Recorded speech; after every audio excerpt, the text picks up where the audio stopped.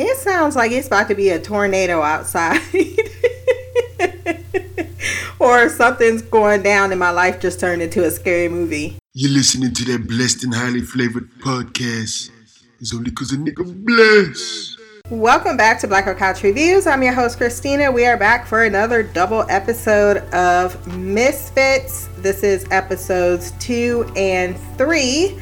This is a day late and $1 short. Not quite, but yesterday, man, I was man down. And if you don't know what man down means, ask a friend of color and they might tell you. I don't know. For all I know, that could be just an Ohio thing. But it was not happening was the gist of things. Let's start off with episode 2, written by Howard Overman, directed by Tom Green. I gave this episode a 9.6 out of 10. It premiered November 19th of 2009. Our minor offender gang run into a naked man in an alley while they're on garbage detail. Alicia, hey nude guy, you're naked. You're so stupid. It's the man Nathan's mother, Jeremy, has been living with. He gets teased about the fact that his mom is getting rammed every night by a massive cock. And Alicia, for some reason, thinks that one of the reasons why he is out here nude is because he's gay. And Curtis says, okay, a little light homophobia, will you? And Simon proposes the idea that he is in fact a werewolf from the movies, which at first sounds ridiculous, but then there was that storm. Sally then shows them that they're about to be mingling with some senior citizens. Kelly can easily satisfy her veteran, first thinking he's dead, but when he is not, hears his thoughts about wanting some tea and then gives him some, and he's like, oh, what do you know? And then Simon awkwardly goes off with another senior citizen. Alicia is forced by Sally to dance with someone, but he triggers her powers and is told by that once kindly man that he wants to dig between her dusky thighs. Like, you was real specific, my dude, about the color of her skin, and I could not help but chuckle. Nathan abandons his wheelchair-bound lady and decides to chase Ruth, a much hotter, younger, attractive volunteer. As he's chatting her up, homegirl with the wheelchair was bound and determined because she came and found his ass. And he told her to fuck off. Curtis finds a note in his locker saying, I know what you did. And Nathan's like, if it was me, I would not have said something like, I know what you did last summer. I'd more likely dig up the body and put it in your locker. And that sounds so Nathan. I cannot help but think that's an authentic statement. And he is pretty correct about the fact that there ain't much that can be done if, in fact, the bodies have been discovered or someone knows what they've done. Clearly, we would be in jail if they had enough evidence.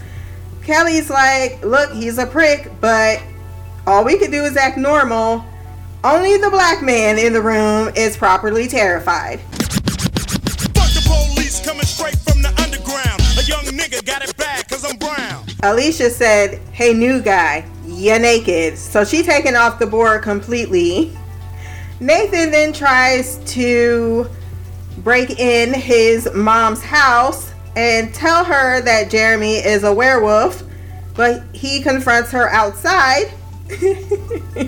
And she does not believe him because this fool really accused one of her boyfriends of sexually abusing him. That's awful. That's awful. Simon has uploaded the video of them in the storm, and you can hear Tony's voice on said video. So this is, of course, the reason why Sally knows they must have something to do with it, because his last moments are recorded with these little ass fucks. And then he is poked by someone called Shy Girl 18. The hot volunteer, Ruth, and Nathan get wasted and do drugs when she busts him at night, and he admits to living at the community center. She had just came for her purse.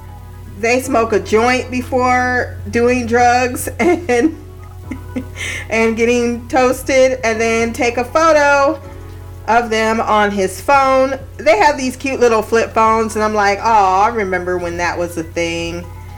I think though in Britain that still is just like a thing. I could be wrong, but I'm pretty sure I'm not.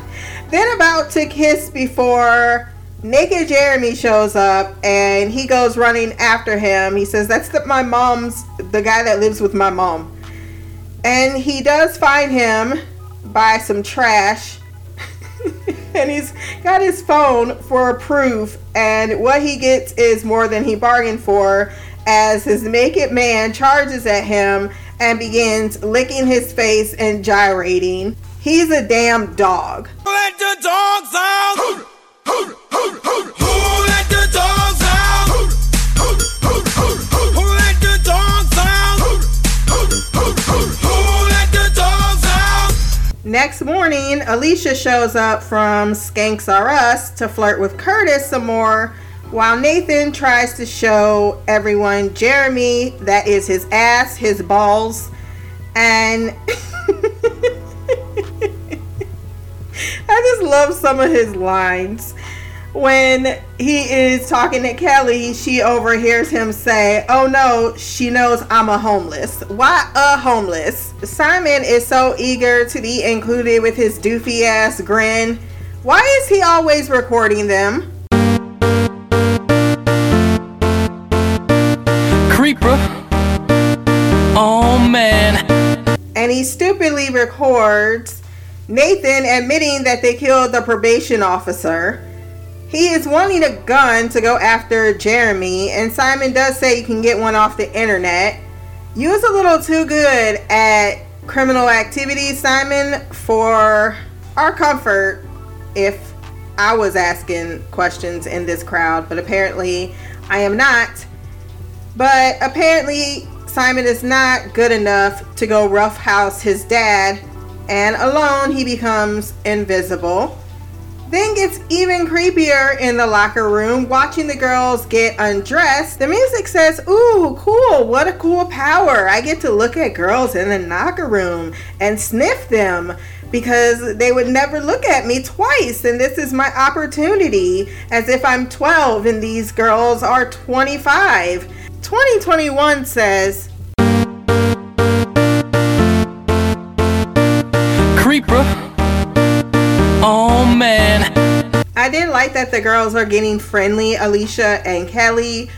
She admits that she's been celibate since she's gotten her powers, even though she's fooled around just a bit. And Kelly admits that it's weird hearing people's thoughts, and she's talking about that other chick, or is this the right episode? I'm not sure. But they were getting friendly.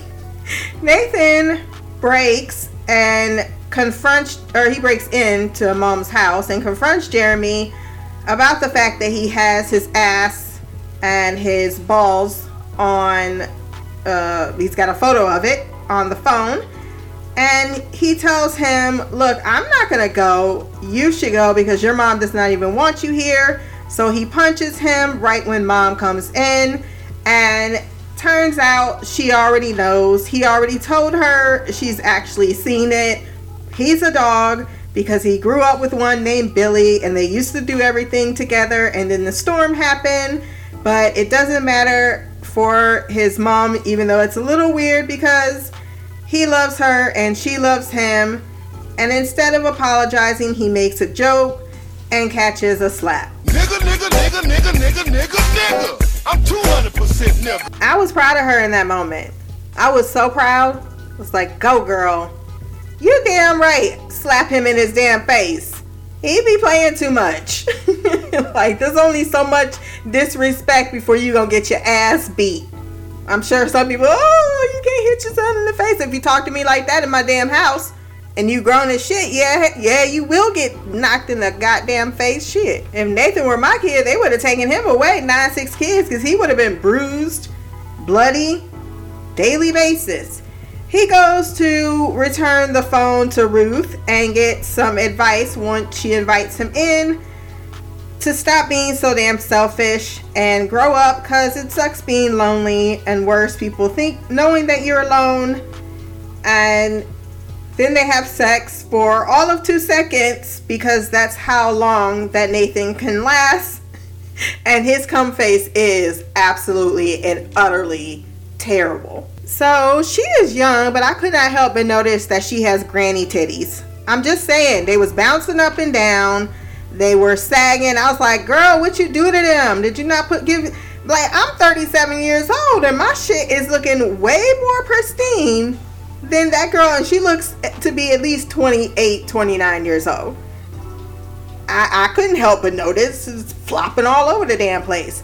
Round 2 begins with Nathan realizing he's having sex with an old woman. What the fuck was that? He runs into the bathroom, shuts the door, and tells her that she cannot drag him anymore about his cum face because hers is a shocker. Before this scene, though, I had to pause and laugh my ass off because the life alert was going off as she was hitting her climax. I was dead.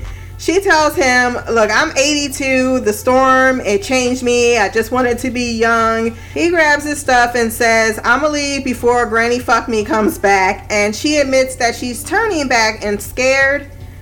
Alicia keeps breaking curfew and is being talked to by an officer about to arrest her for being smart-mouthed. And then is almost molested when he touches her until Sally comes in. And he's like, I don't know why that's out. Sally does try to offer some support to the young girl, but Alicia rejects it, remarking it's not her fault men can't keep it in their trousers. Pretty girls.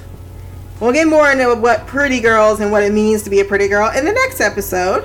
What do you know? The old people have grown onto our Asbo 4 at least. And they are all dancing with them to James Blunt, You're Beautiful, except Nathan, who is then approached by a very old Ruth on her rocker, and he runs away. Simon's dance moves were everything. All of them had really funny ones, but Simon's were the best. The group then find out when they chase him that via Kelly hearing his thoughts, he shagged Ruth, and even Simon gets in. Did you enjoy it? I think he enjoyed it. Before everyone's like, ew, did you go down on her? Jesus Christ, Alicia, do you always have to give the visual? And then he runs off. Kelly tries to apologize that she told, but he says, oh, it just came out, whatever. And she says, well, fuck you, you granny fucker. Simon is chatting with Shy Girl 18, who says no photos, and I'm like, Simon, you about to get catfished. This is how you get catfished. Feeling shitty about his behavior, Nathan goes to Ruth's, and why does she need to leave the door open? I don't know. But he finds her dead, and it's like, oh, that's sad. Then finds her album where she had quite a tarty youth, but only herself in the end.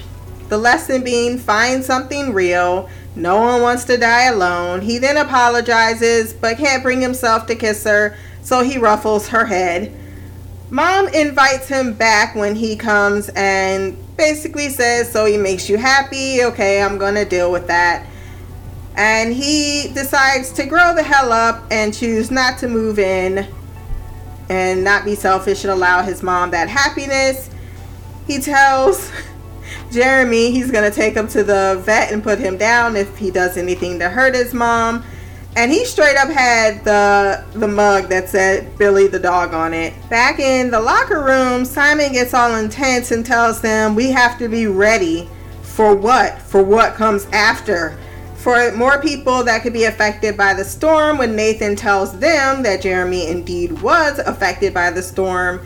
And it's clear once Nathan opens his locker and says, hey, I think it is about Tony, since they made it very clear this time that it was about Tony, that it's Sally leaving the notes since she's outside the locker room sneering. I got my eyes on you. that takes us to episode 3, written by Howard Overman, directed by Tom Harper, who worked on Peaky Blinders and War and Peace. This episode premiered 11/26 of 2009, and I gave this one an 8.2 out of 10. I liked it for the most part, but it's not one of my favorite episodes. We start off with Alicia going out, hoeing around, getting every guy that she wants to have sex with her, and technically this is rape. That's not all she's wrong about, as she thinks receiving donated clothes is a boon akin to a new wardrobe to people suffering in Africa. What do you mean? They are tasked by the, I guess, hot volunteer, I didn't think he was hot at all, to sort said clothes for the people of Africa. Simon tried to show everyone previously in the locker room that he had invisibility powers, but he was not able to perform at the ready. But he determines he's going to sit in the locker room all day to try to find the perpetrator of the notes. The others get to play in the clothes, try on different outfits. He sits in the locker room alone. Kelly has to do some type of mediation with the girl named Jody, who she got into a fight with, while Alicia gets looks from the not really hot volunteer guy, causing Curtis to get jelly. Simon is still in the locker room alone. In mediation, Jody ain't got shit to say to Kelly, and Sally gonna ask, why did you hit her, Kelly? If you call someone a slag, you're gonna get a slap.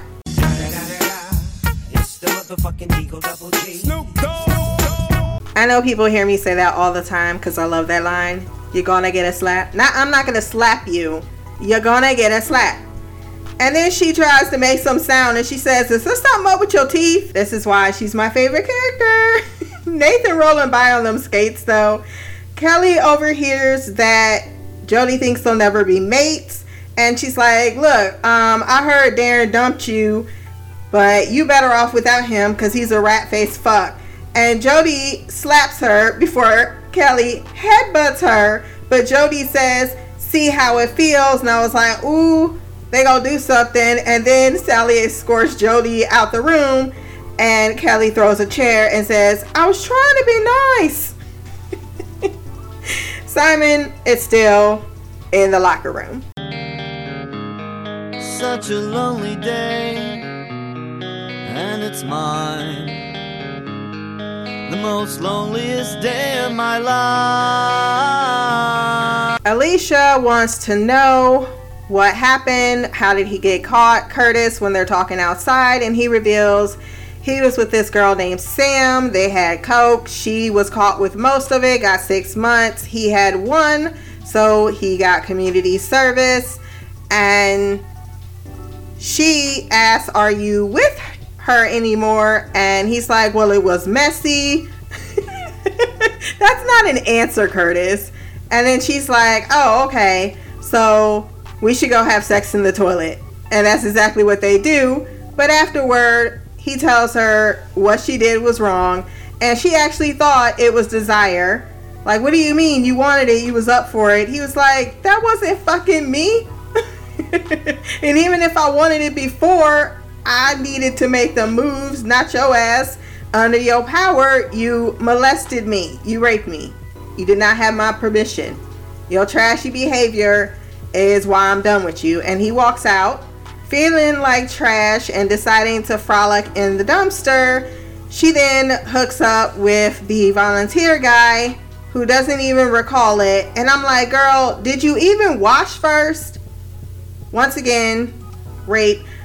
She now realizes, or she's beginning to realize, that her touching people enacts date rape. Simon's whole escapade was anticlimactic as he gives this stupid ass look like, were you here all day? Yeah. So what did you find? No one came in or out. Okay, well, that's that. Shy Girl 18 is cozying up to Simon even more, saying they don't know you like I do. And then she turns out to be none other than that treacherous bitch Sally.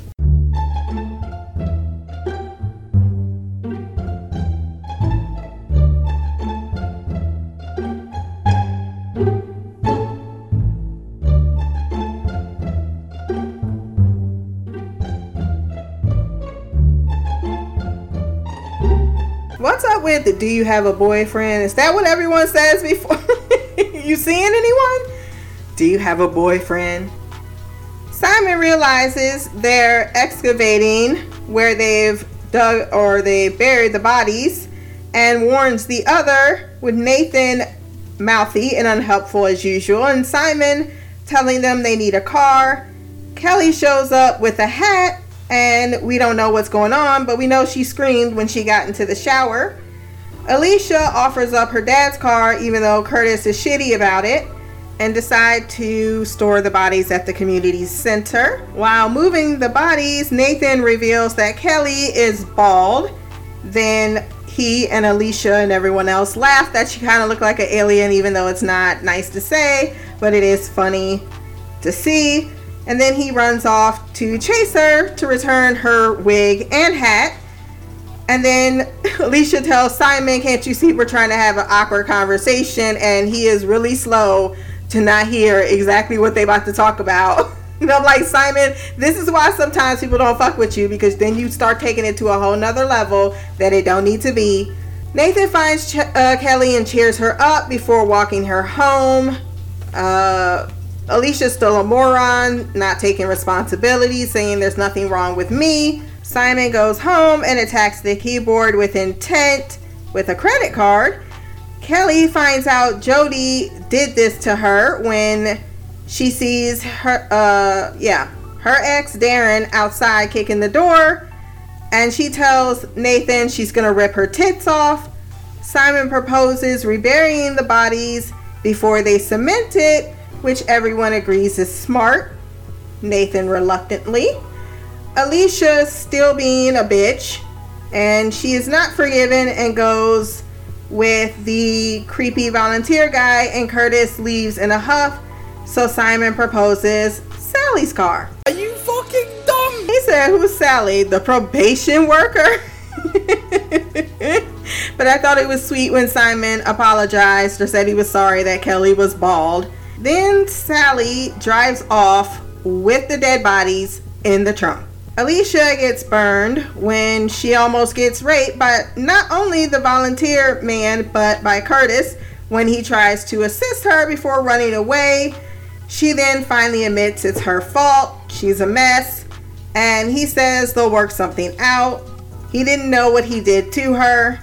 It's very sad, and she needs to get her life together. The two finally get a hold, or the trio I should say, get a hold of Curtis to tell him what has gone on.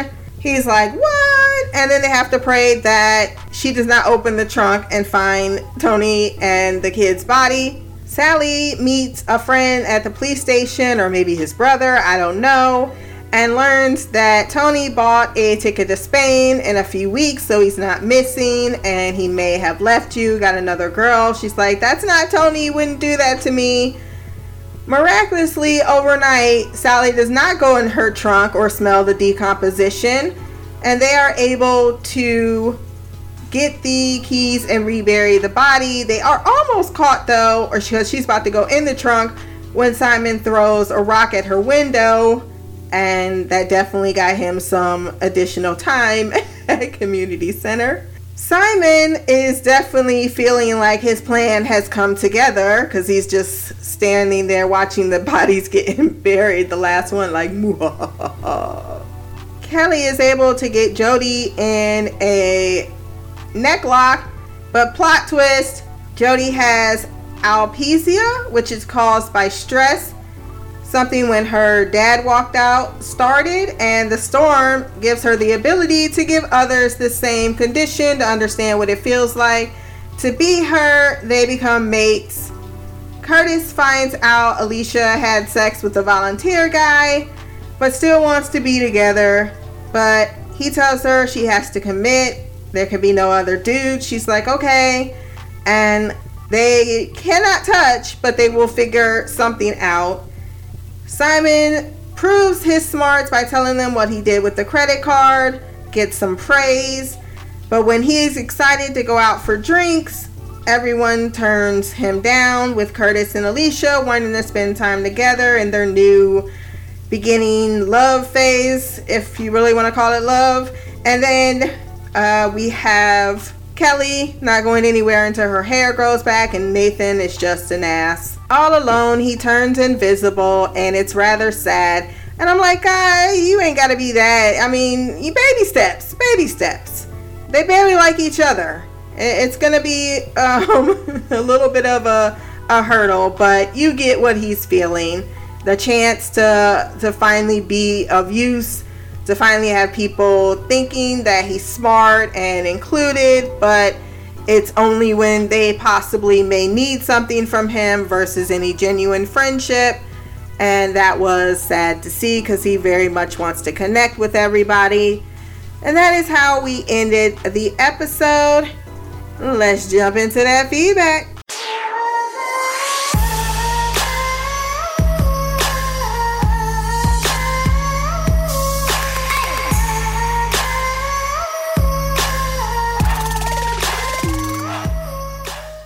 Hey Christina, it's me Shy. I'm here to give my thoughts and feelings on Misfits episode 2. Yeah, episode 2. I don't know why I'm guessing that. We just started. So, yeah. Anywho, Sunday, tomorrow is back to the grind. I'm just so not looking forward to it, but it is what it is at this point. So trying to resign myself to another exciting week of work. Last week was rough, as I think I've mentioned before. This weekend went by fast, and now it's time to face another one. Anyway, as for this episode, this one had me cracking up, and in certain scenes, I had a feeling. I mean, not obviously when Nathan went to the house, to what's her girl, Ruth? Is that what's her name? Ruth. I think that's the lady's name. Anyway, went to Ruth's house, and she, I was like, why is she hesitant to invite him in? And of course, at first, like, is she married? She got a boyfriend, a family, or whatever. But then she let him in, and then she went to get a drink, and he started seeing like the cane and just and I was like, I knew without a shadow of a doubt. Of course, I thought it was his power. I'm like, but I don't know, because I don't know his power yet. So I'm like, is he like able? I mean, does he like see like is she an older woman, but he's had the ability to see her as a younger woman? And so that's what I was thinking. I was like, maybe his powers is that if he's attracted to someone. I don't know. Because I'm trying to figure out what his power is. And so, but I just knew she was an old lady when we went into the house. So, but I was like, going, maybe when he gets drunk, I'm like, oh my God. And then, yeah, when they went to have sex, I was like, yeah, he's going to find out in some way that she's old, that, she's an elderly woman. And so when he found out, but it come to find out it was her, the lightning, the storm just made her young for a temporary period of time, which I'm not quite understanding. I'm still trying to figure out this storm stuff. Like, I don't get it. And like, obviously I will, but it's like for now, it's like I'm still trying to put it together and piece it together, and it's not making a lot of sense to me in regards to who was affected. Because then we see mom's boyfriend, which again, I can't remember this dude's name. So I guess whatever the lightning affects you in, like, like I said before with the other, people in the group, it manifests in that way that, like, she wants to be young, she wants to turn back time and be young, and then for that period of time she was young.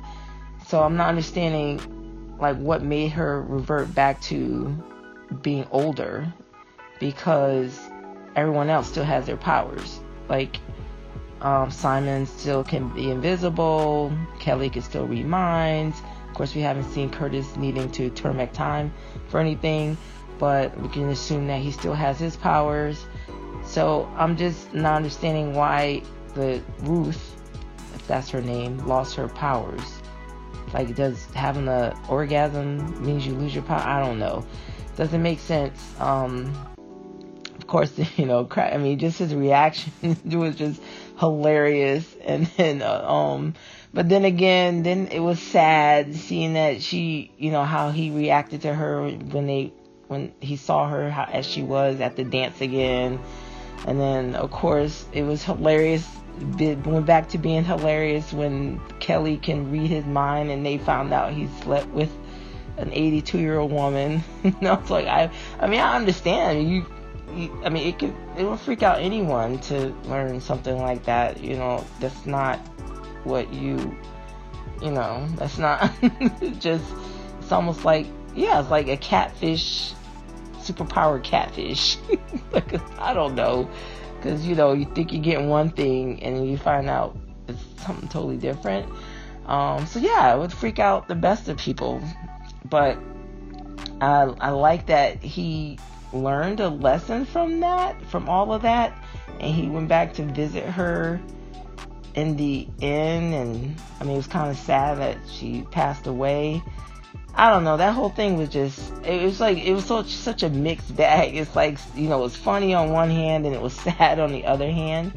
But yeah, I mean, I would be freaked out. I mean, she, again, like I said, it was like false pretense, catfishing, however you want to call it, because she knew who she was and she lied about it to get in his pants. So to live vicariously through him, to, you know, have that experience. So yeah, I don't know if she died of heartache or I don't know. I mean, so yeah, it was a mixed bag. But he was able to reconcile a little bit with his mom, whose boyfriend turns into a dog. I mean, I'm like, what? It's just some of the powers and the things that, you know, abilities that people have is just so bizarre. So the show is just so bizarre. Like, he thinks he's a dog when it gets dark out. I'm like, what? Anyway, but it's good to see that he reconciled with his mom, or, you know, has some understanding, and Ruth at least taught him that, you know, his mom's not getting any younger and he should, you know, want her to be happy and all that good stuff. So yeah, so that was a good thing. You know, it seems like he evolved a little bit in that traumatic experience. Then we have, I'm curious as to what's going on with Simon and this. And I feel like there's like something shady with that shy girl person that's messaging him. I feel like that's going to end up being not good. Maybe it's that girl, that Tony girlfriend person. I don't remember her name.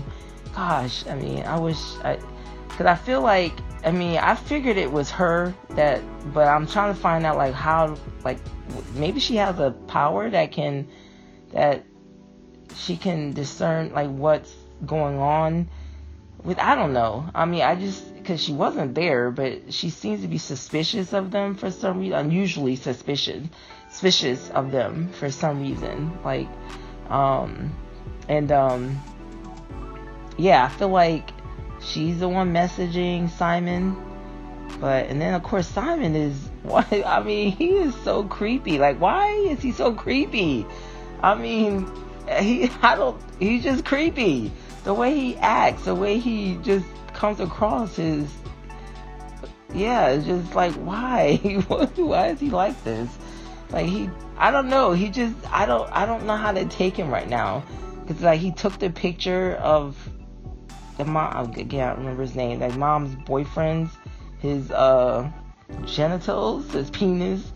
And he was like looking at it, like I don't know. He seemed like he liked what he was looking at. But then later on, when he was invisible, he was like all up on Alicia. So just, I don't know.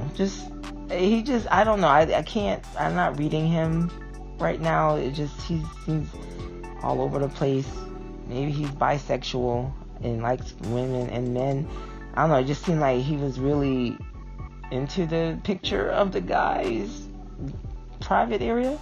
But anyway, and I don't know, Alicia, having these men, just, come on to her because she's touching them, that was, I'm trying to figure out, like, how would that be beneficial as a superpower? But then again, I don't know. And I remember you saying in the previous podcast about this is what Doom's Patrol is supposed to be. So this is supposed to be a ragtag bunch of superheroes that reluctantly come together to fight crime. I mean, that's what I'm assuming this is about, because I haven't read anything, and so I'm just taking it as it comes. So I'm not quite sure like what the show is supposed to be about other than what you said. So after you said that, I was trying to focus on like how that all gonna work for this, and like what their powers, like what's the benefit of having people sexually attracted to you and coming on to you when you touch them. But who knows, it'll make sense later. Like I can understand Kelly's powers, Simon's powers, Curtis's powers. Right now Nathan's powers, don't know what they are, but Alicia's powers, still trying to see how beneficial that becomes other than just distracting people. I don't know. But yeah, that girl, again, forget her name, the one that's in charge of them now, I guess, because Tony died or was killed. She's suspicious in some way. I feel like she has some type of power. Just don't know what it is. And yeah, and I feel like she's the one, obviously, and like she's the one leaving the note first with Curtis and then with Nathan. So, but yeah, I enjoyed this one. I think I rambled on a bit too long, and I know I'm forgetting something which I tend to do when I'm trying to remember.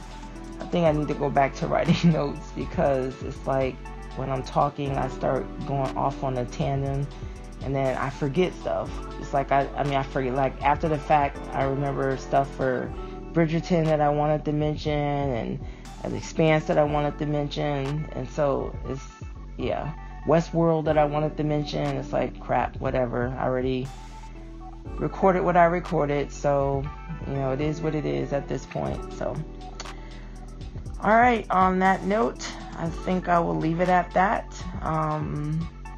So yeah, so much love, peace, and Black Girl Magic, Queen of the Couch, Shy. That was Queen Shy with her thoughts on the episode instead of episodes. I did just tag her in our group, like, ma'am, here's the receipts to show I did say we were doing double episodes. And I said it last podcast, so before she starts dragging me for filth, because she will, I already put that out there that is not on me. I'll put the memos out there. I know it was 3 times. I get that part. I do. However, I did cover my bases. So, a few thoughts. One, you had me cracking up by the fact that you're like, I'm not sure what this show's be about. It's exactly what you think it's about. People getting powers, selected people. We don't know, that all happen to live on this estate, and they run into these people from the community center every week, and they're also trying to cover up their crimes. That's the premise. And then maybe I spoke too soon when I meant it in a way that didn't mean literally, like they're supposed to be a group of superheroes. More like this is the kind of humor I was expecting out of Doom Patrol. around people with kind of wonky powers. And I know you're like, I don't know what that... I can just like hear it in your tone. Like, I don't understand why Alicia's powers are... what is this supposed to do? It just makes people sex for her, okay? Like, bitch. But, yeah, it's too... So there is a certain level of... What's the word? I think I was kind of explaining it. There is a hubris to each of the powers. So Kelly always thinks about people that think about her. Like, she's conscious of people, what they think about her, and thus she can hear people's thoughts. Curtis, we hear him talking about, you know, his past a lot, him running, the shit he's given up. Kind of makes sense why he would have the power or the ability to change time or to go back in time. But he don't know how to use his power whatsoever. He doesn't know how to trigger it. And even Nathan says, you could just go back in time and before we kill the probation officer. And he says, it don't work like that. I don't know how it works. And then you don't know what Nathan's power is. He doesn't know what his power is at all. And we saw that in the third episode that you didn't watch.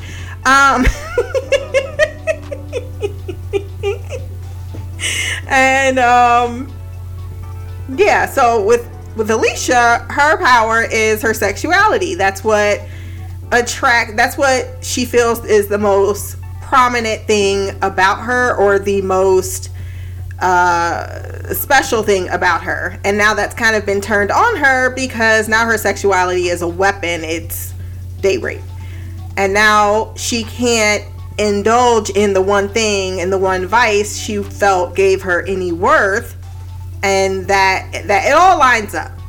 So I think you watching the next episode, you probably would get a little bit more insight into exactly why she got the power that she did and her coming to that realization. But yeah, it definitely digs into her idea of what her actual worth is, what her persona is, and that is, you know, you're a pretty girl, you seem to get what you want as long as you're willing to put out. And she's kind of leaned into that shit, and it's got her into trouble again and again and again. Could this possibly be an opportunity now that this power has rather dampened, that you see that she has decided to get into a committed relationship with Curtis? And that's a step because this is someone that she does like and who seems to like her without her sexuality. And that seems to be a rather unique experience for her. So yeah, I like the way in which the powers tie in. And then what else did you say? Is freaking Simon homosexual or bisexual? Because he was looking at the picture. He was getting everyone to look at the balls. He was like, what is that? That's what he was saying. He didn't even know what he was looking at. He just wanted to be included with, in the conversation with Nathan. Like, he wants to be friends with him. And Nathan's showing everybody, and Nathan rarely is nice to him. So he shows him this photo, and he's like, okay, what am I looking at? He's like, there's the cock and the balls. And he's like, oh, okay, sure. But I don't think that he is bisexual. And him being weird, no, that's exactly what he is. I think also, I will caveat, is this show is about growth. So exactly what you see about Simon is exactly, Simon's a little weird. He's a little creeper. He's on a slippery slope of being too gone for society, because he did, out of everyone, have the most violent crime of burning someone's house down. So there's that. And that is Shy's thoughts on the episode. We have a newcomer this week, Wendy from the UK.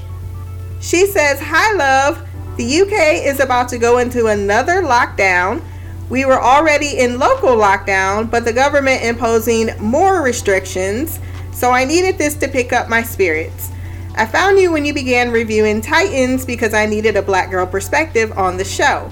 I've seen Misfits at least 4 times through, probably 8 to be honest, so I won't say too much at this stage for first time viewers. but I'll watch along with you all. It's great to hear from someone else who loves this too. I love this show. I can watch it like 20 times. I don't even know what this rewatch is, but I knew for my old archives, when I'm a 80-year-old woman and I'm going back to listen to myself, I wanted to cover this show. The big draw for me was how personal the superpowers are and reveal so much about the characters in the first few series anyway, and how you see the Asbo 5 develop their powers without the typical Superman-like collectivism / rescuing falling planes storylines. I stayed for the humor, team dynamics, and character growth. British isms. If you're interested, do say if you're not. I am totally interested. What do you mean? This is where I shall retire. ABO-ASBO, ASBO, anti-social behavior order, nice to know, usually handed out to low-level troublemakers who are a nonviolent nuisance, too noisy, graffiti, disputes with neighbors, littering, etc., or first offenders for theft, assault, drug crime. Chav equals derogatory term for working poor or those on government benefits. It means council house and violent. Council house is local government social housing. The equivalent is a couple of rings above trailer park trash. Kelly's accent, the vernacular is chavvy, but Lauren is from Derby, which is 150 miles from London. As you can tell, Nathan is Irish, and the actor who plays Simon has a London accent, but is Welsh. If you have a keen ear, you hear it come through occasionally. Note, Channel 4 created Misfits, not the BBC. Someone else jumped in my DMs and told me that too, so I did correct it the next morning. Channel 4 was known for creating edgier shows in the UK like Skins. I love Skins. The original, Shameless, and Chewing Gum. I love Chewing Gum too. I'm looking forward to keeping up with these podcasts. All the best, Wendy. I'm looking forward to you writing in. Don't be a stranger. And last but certainly not least, Queen Mimi. What up, Christina? It's Mimi sending in feedback for Misfits, Season 1, Episodes 2 and 3. I gotta say, I probably like 2 more than 3. I don't have very much to say about 3. I wasn't a fan. I think this is one of the episodes where I started to actually like Curtis, because I know when I told you Curtis was one of my favorites, you were surprised. It was just, knowing his history and then the way he reacted to Alicia. Yeah, I'm pretty sure it was Alicia. That's why I started to like him. So I guess I'll just start with 3 since I'm already talking about it. I don't know how I think Alicia's power is pretty terrible. It's kind of lame, first of all. And second of all, it seems pretty lazy of her, because she's a beautiful girl. And I know if she wanted to have sex with those guys, they would have had sex with her. So, she knows how her powers work. So if she really wanted to not, touch them, she could. Now, eventually having sex, she's going to have to touch him. But if she didn't want to touch him to see if they were interested, it would be relatively easy. She could wear gloves, long sleeves, just talk to them at a bar. She didn't have to use her powers to see if a guy would have sex with her. And I don't think it's necessary, but I think it's just, she clearly has self-esteem issues.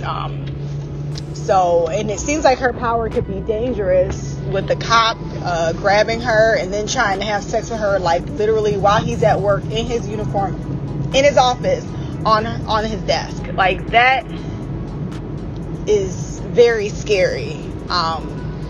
If the girl hadn't walked in, it clearly would have escalated. I feel like Curtis's reaction was probably the first time that a guy reacted like that to her, and that's probably why she was not she didn't react the way she, I guess she didn't react very well to it, because she knew, like, she's been doing it, like we saw in the beginning, she had been doing it to the guys at the club, all of them, apparently some of them 3 or 4 of them at one time. So it's clear that, after it was all over, the guys weren't, disgusted with her. So when she did that to him, first of all, the timing was very inappropriate. They were doing community service. They have a new, officer, probation officer. I don't know what they call him in England or Britain, but it's in a bathroom stall. It's their first time, and he actually likes her. So I'm assuming in her mind, let's just get this over with. I can't help but notice that she didn't use protection, and the fact that she's been doing this to a lot of guys, I'm concerned with her and her high risk sexual behavior. But I don't know that that's something they're gonna even bring up. I don't remember, but clearly I know she didn't have a condom with Curtis, and that probably had something to do with his reaction. But then they're in a bathroom and he doesn't seem to remember it, so that sucks for him. The other thing was, he was at some point an athlete, and I would assume he had his pick and share of female company, so it's not like he has to work for it hard for it anyway. So I think all of that combined with what she did to him really upset him, and I think when he dragged her for filth, she felt pretty salty about it.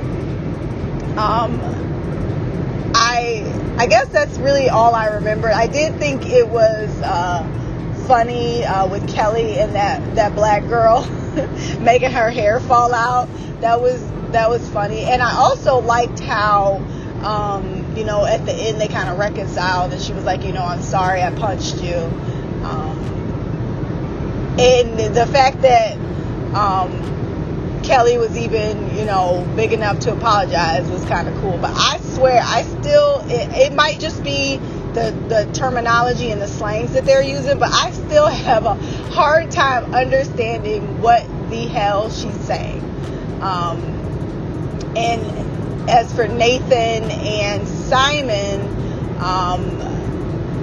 all I can say about Simon is I feel like he's kind of creepy. I get that vibe. I know Nathan was making fun of him, but I think he might be right. He's definitely a panty sniffer. That is for certain, because the way he went invisible just to look at them in the locker room, creep. He's definitely quiet, and no one ever listens to him, so he probably doesn't have very many friends, which probably doesn't help with his creep factor. And then Nathan, it's just Nathan. He is so fucking annoying. And I feel like, I personally, sometimes he's too much to handle. But he is very funny, so I will give him that. Since I'm talking about Nathan here, talk just quickly about the people that they murdered. I remember when I first saw this show, I was like, why would they hide bodies for people? First of all, the first guy, they didn't kill at all. The second guy, he was trying to kill them, and there's evidence every fucking where. He's clearly out of his mind. So I just didn't understand why they felt the need to do that. Like, I didn't kill anybody, so no, I do not agree to this plan. Yes, we're all criminals, but the crime scene is going to tell us that this motherfucker was crazy.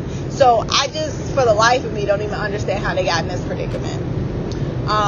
But, them trying to hide the bodies, I do think it's turned out.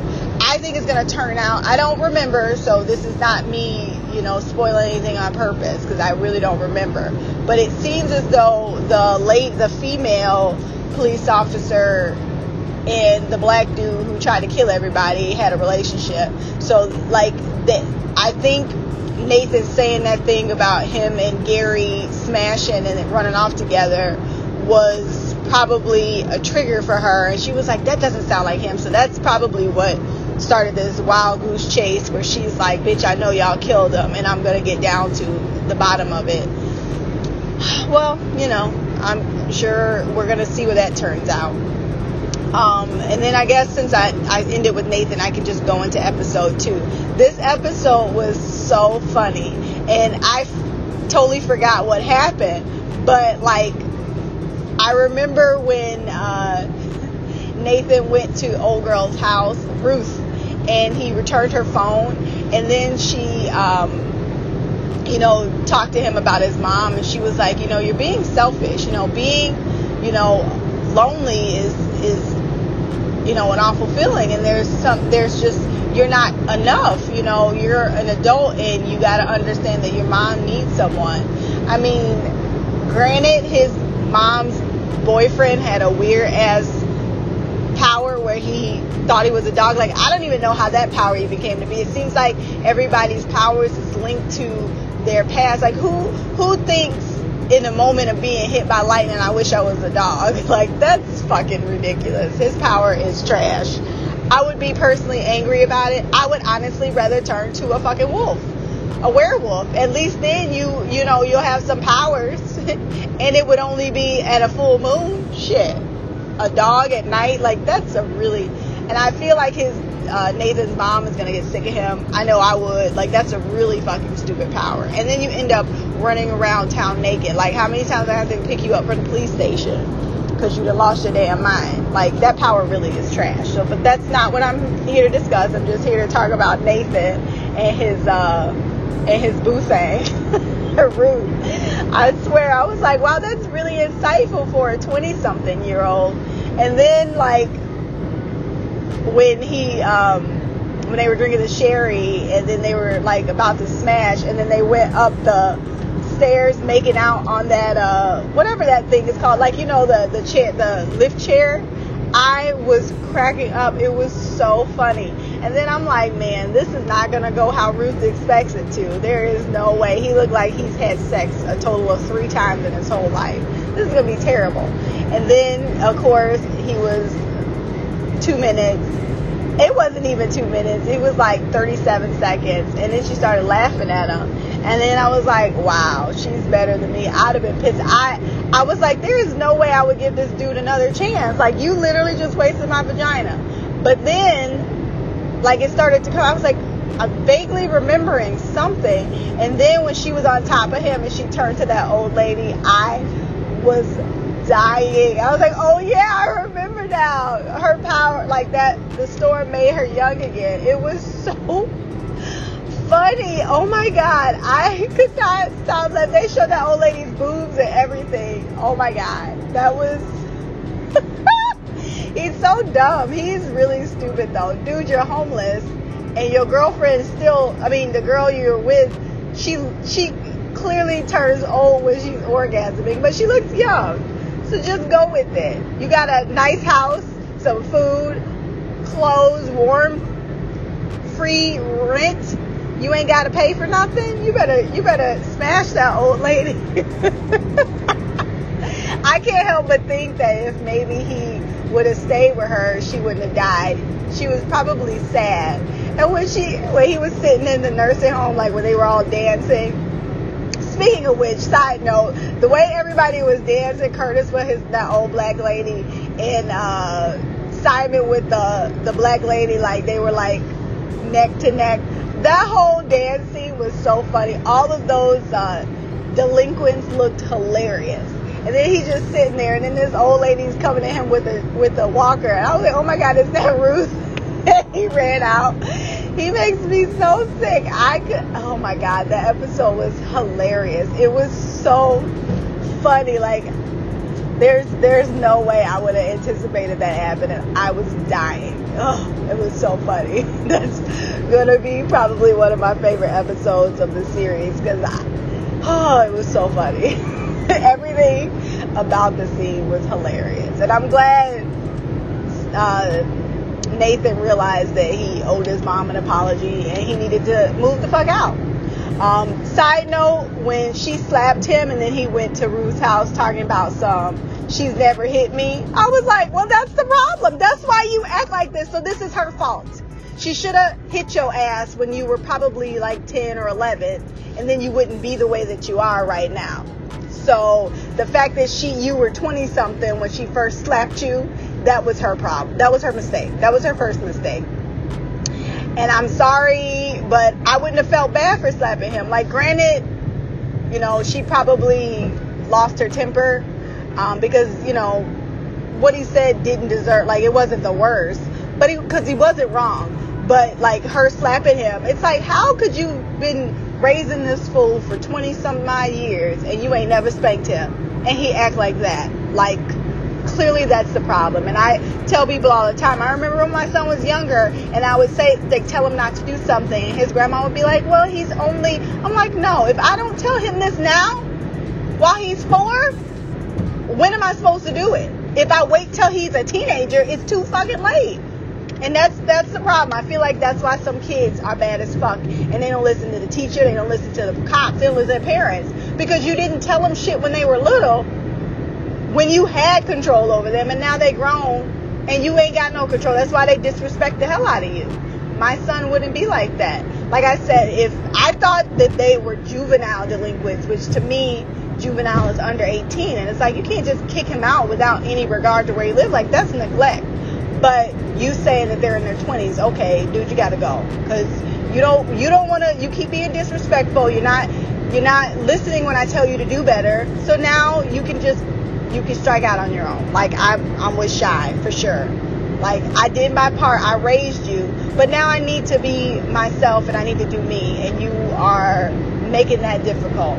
And I don't want to beat the shit out of you because then I'll go to jail. So you gotta go. Like, that's it. So, yeah. That's all I have. Yep, that's all I got. So, I'll end it here. So, until next time, love, peace, hair grease, and Black Girl Magic. Queen of the Couch, Mimi out. That is Queen Mimi with her thoughts on the episode. Talking about smash Granny. He probably would have been with her. I don't think he would have smashed her again. But I think he was kind enough in that moment to be like, okay, she's scared, she's alone, they did have sex, and she was kind to him, even when even when he really didn't deserve it, and they did have some good times together. So he wanted to get some closure for her, but I don't think he would have smashed. He couldn't even give her a kiss on the corpse. But I know what you mean. But I don't know. A homeless shelter seems better than smashing Granny. I don't know what you're talking about. I don't think he was that far down Skid Row. Shit, that's some crackhead type of shit. I'm sure if he goes around enough, he can find someone. He just got the audacity to have standards. But what else did you say about Curtis? I don't have much to say about Curtis. He's not one of my favorite characters. He's not. But you're right. He was really good in this episode, especially, making sure she was fine. I think he liked her. And kind of what I was explaining with Shy is the reflective of what her powers were and what it forced her to do. Like, she can't now go out and be the free bird she used to. And I know what you're saying, like, oh, men will want you, but do all men really want you like that? Or do some people, that's probably all they've ever wanted from her, so she thinks that every man probably wants that from her, and she's using her power maybe to skip the bullshit or whatever and just get down to it. She's young, she's horny, she thinks this is cute until she realizes, unfortunately, through multiple almost attempted rapes, that it's not cute. And then Curtis really gets her to see, like, one, he gets her to, like, every time she says something dumb, he checks her on it. And probably a lot of people don't do that.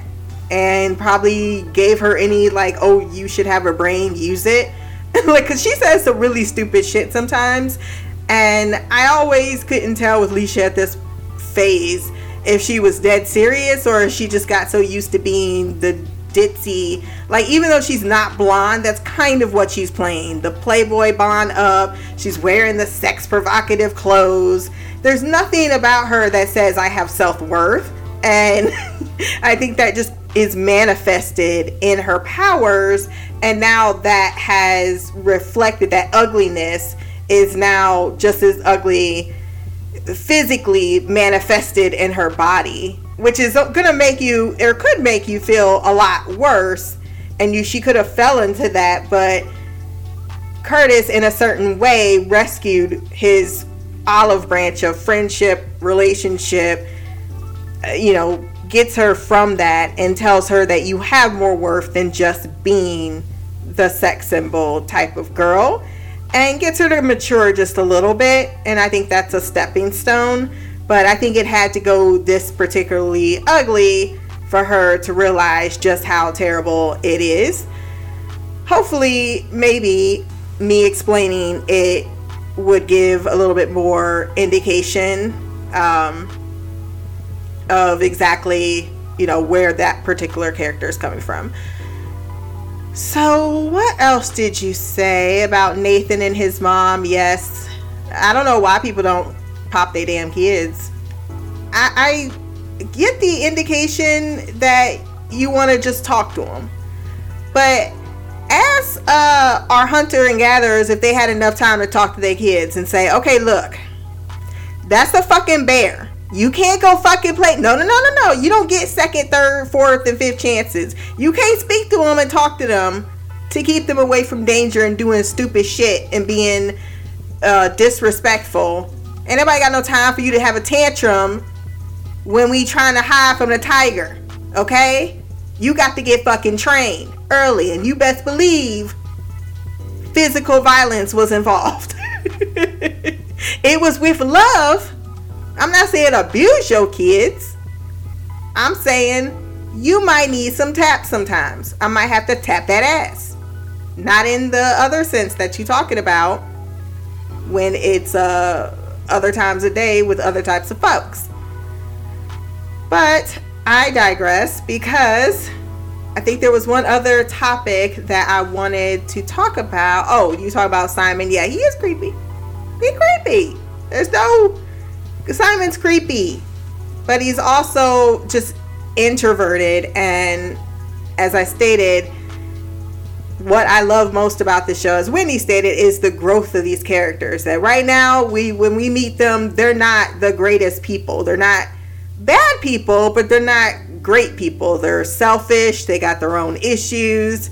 And it's about watching these people get to know each other and how their interaction shapes who they could possibly become with these particular powers. And yes, I know how big is how useful is someone touching someone. It's not meant to be, and I guess that's where I go with the powers thing. And I think you're thinking super team, like how is that supposed to be useful? Going back to Shy's statement, it's not really. Like, you can use them in a superpower-y way, but that's not why they were given the powers. Everyone's just given powers based on whatever is going on in your life at the time of the storm. Ruth wanted to be young. Oh, and I think Shy asked the same question. How was youth? Why was she young and why did she go back? I think because she was dying, and because her body knew she was dying, she lost the ability of her power. Because she died rather quickly after. So that's my guess. But I'm that's just me headcanon it. But with the Jeremy, you talk about that's a sucky power. He didn't want the power. Yes, it's horrible to turn into a dog, but his best memory was with his best bud Billy. And so he's always thinking about that dog. He's got the coffee cup with the dog Billy. That was his BFF. So when at night, sometimes he turns into a dog. I don't know. Doggy style might be nice. So with that, If you want to send feedback on the next episode, you can send that to blackgirlcouch@gmail.com. You can send it in written or audio feedback. You can find Black Girl Couch reviews on Podbean, Stitcher, iTunes, Spotify, Amazon, wherever else good podcasts can be found. My social media will be below. Remember to like, share, subscribe. If you have time, run over to iTunes, rate the podcast, leave a review. Until next time, peace, hair grease, and Black Girl Magic.